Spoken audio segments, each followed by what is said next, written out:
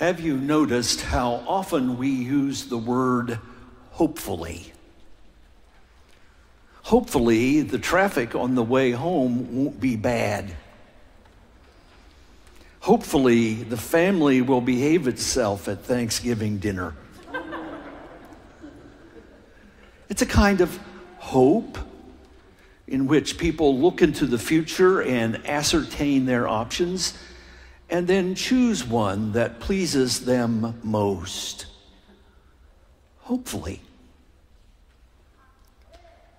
But there's another kind of hope, much more profound and infinitely more important. Synonyms for it would be confidence, a high degree of certainty, awareness of the good that might happen, hope. This is what we find in today's scripture lesson. This comes from 1 Thessalonians, probably the oldest book in the New Testament. Paul is the founder of that church, and this is a bit of correspondence between their founder, apostle, bishop, and the members. They have a problem. The problem is that members have begun to die. These are people at a very early stage in Christianity where they believed that Jesus was probably going to come next Saturday. And here was the first generation of the baptized were beginning to pass away. What about them? They said to Paul. What's their future? Paul says, I do not want you to be ignorant, and I do not want you to mourn as those who have no hope. Hope.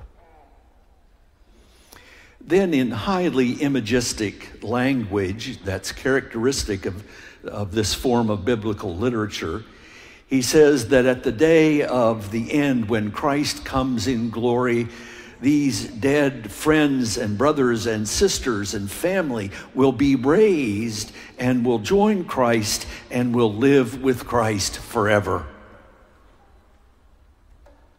And then that wonderful phrase, with these words, encourage each other. Hope. Look to the future, even the future of the dead, with hope. Now, where does this come from? What basis would Paul have for coming up with this idea? What's his foundation for this? Well, in most of the New Testament, all of the New Testament, in fact, there is this intense focus on Jesus Christ. Always at the center. In fact, in my humble opinion, a large part of what's wrong with the church is that we forget about Jesus all the time. And the writers of the New Testament tend to want to focus on the core of Jesus. They want to get down to brass tacks. Now, understand Jesus here as God's demonstration project. This is what God wants us to know about God's person and how God is with us.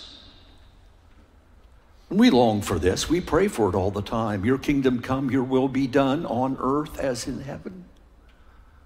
Show us, God. Show us what it looks like. The heart of the matter becomes the death and the resurrection of Jesus.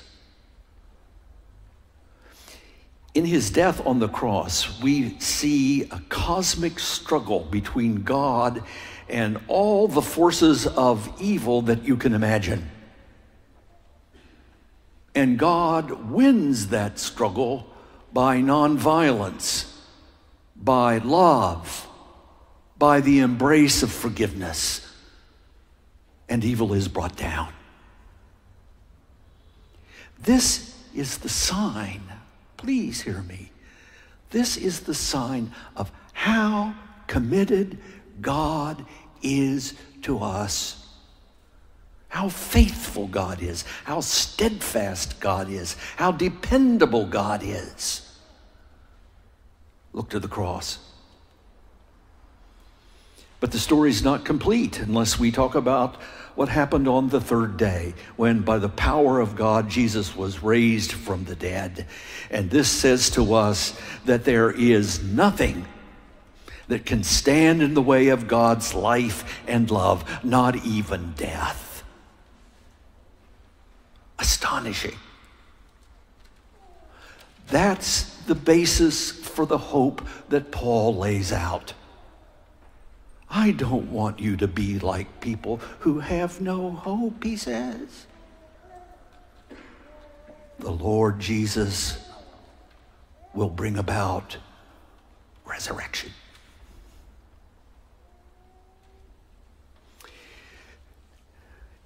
In many of the churches of the world, when you enter, you pass a baptismal font at the entrance. That's not an accident.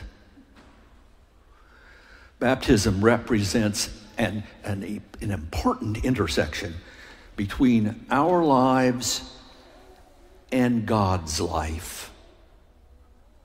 There is a point in time and space, using the elements of the earth in human life, where God acts on us. It's not about having kind of kind thoughts and kind of, well, I guess I love Jesus. No, it has to be public. It has to be concrete. It has to be real. In baptism, God makes some promises. I will know you personally, intimately. Second, I will never leave you alone. Nothing can stand in the way of my being with you. And third, I will redeem your life. That is to say, I will take what happens to you, the woundedness, the pain, the fear, the hopelessness, and I will replace it with new life. Now, that's not to say that we'll get what we wish for or on our schedule, but it means that God will always be active in our lives, making good out of the pain, out of the woundedness, out of the perplexity of life. There will be resolution. Some of you are probably familiar with Holman Hunt's picture of Christ standing at the door knocking. And that represents a true reality. Christ does do that. But I think there's an inversion of that that's maybe even more important, and that is that Christ stands at the door and opens it and says, come in. Come into the land of light and love and life and forgiveness. Come in. That's a baptismal image. Something we can build our life on. Thanks to the good graces of Father Fuse, this past week I was able to have a Zoom time with the people who are being confirmed and received this week. And I heard their story about why they're here at St. James and why they are seeking confirmation or reception. And it was a story about God pulling them back to their baptism. And they're saying in these acts, I claim it again, I believe it's true, and I want more of it. And so through the laying on of apostolic hands, more of the Spirit is given. And they are confirmed, that is, strengthened and redeemed. Hope. That's what they were looking for. One of the ancient symbols of hope is an anchor. You know, that thing that holds you in place, that keeps you where you need to be? An anchor. That's hope. We all need that. Without hope, we blow apart. This past week, I was praying my way through Psalm 27, and a particular image struck me. The psalmist says, I pray to you, my rock. And I thought, boy, is that odd, praying to a rock. That's the symbol of how firm and dependable God is. That you can build your life on that rock, and that it will be the life of the Paschal mystery, that movement from death to life. That's hope.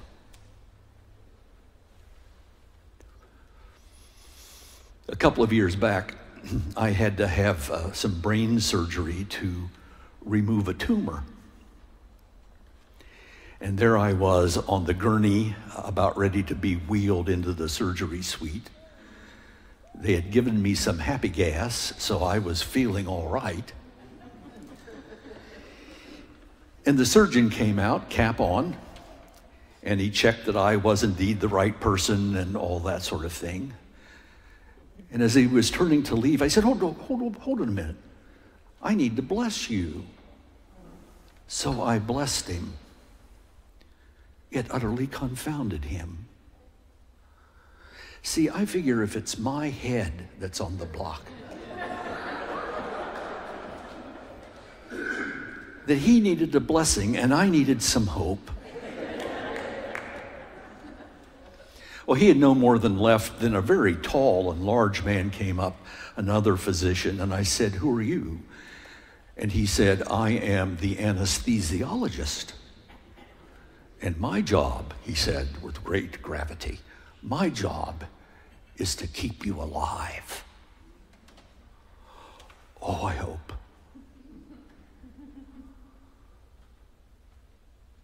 My hope was in that medical team. And I put my life in their hands.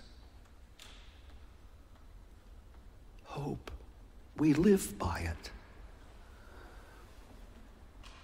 On Christ, the solid rock, I stand.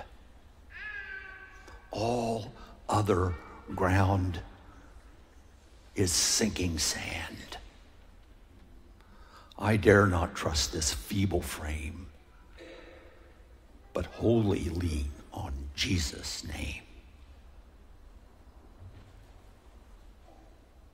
Hope.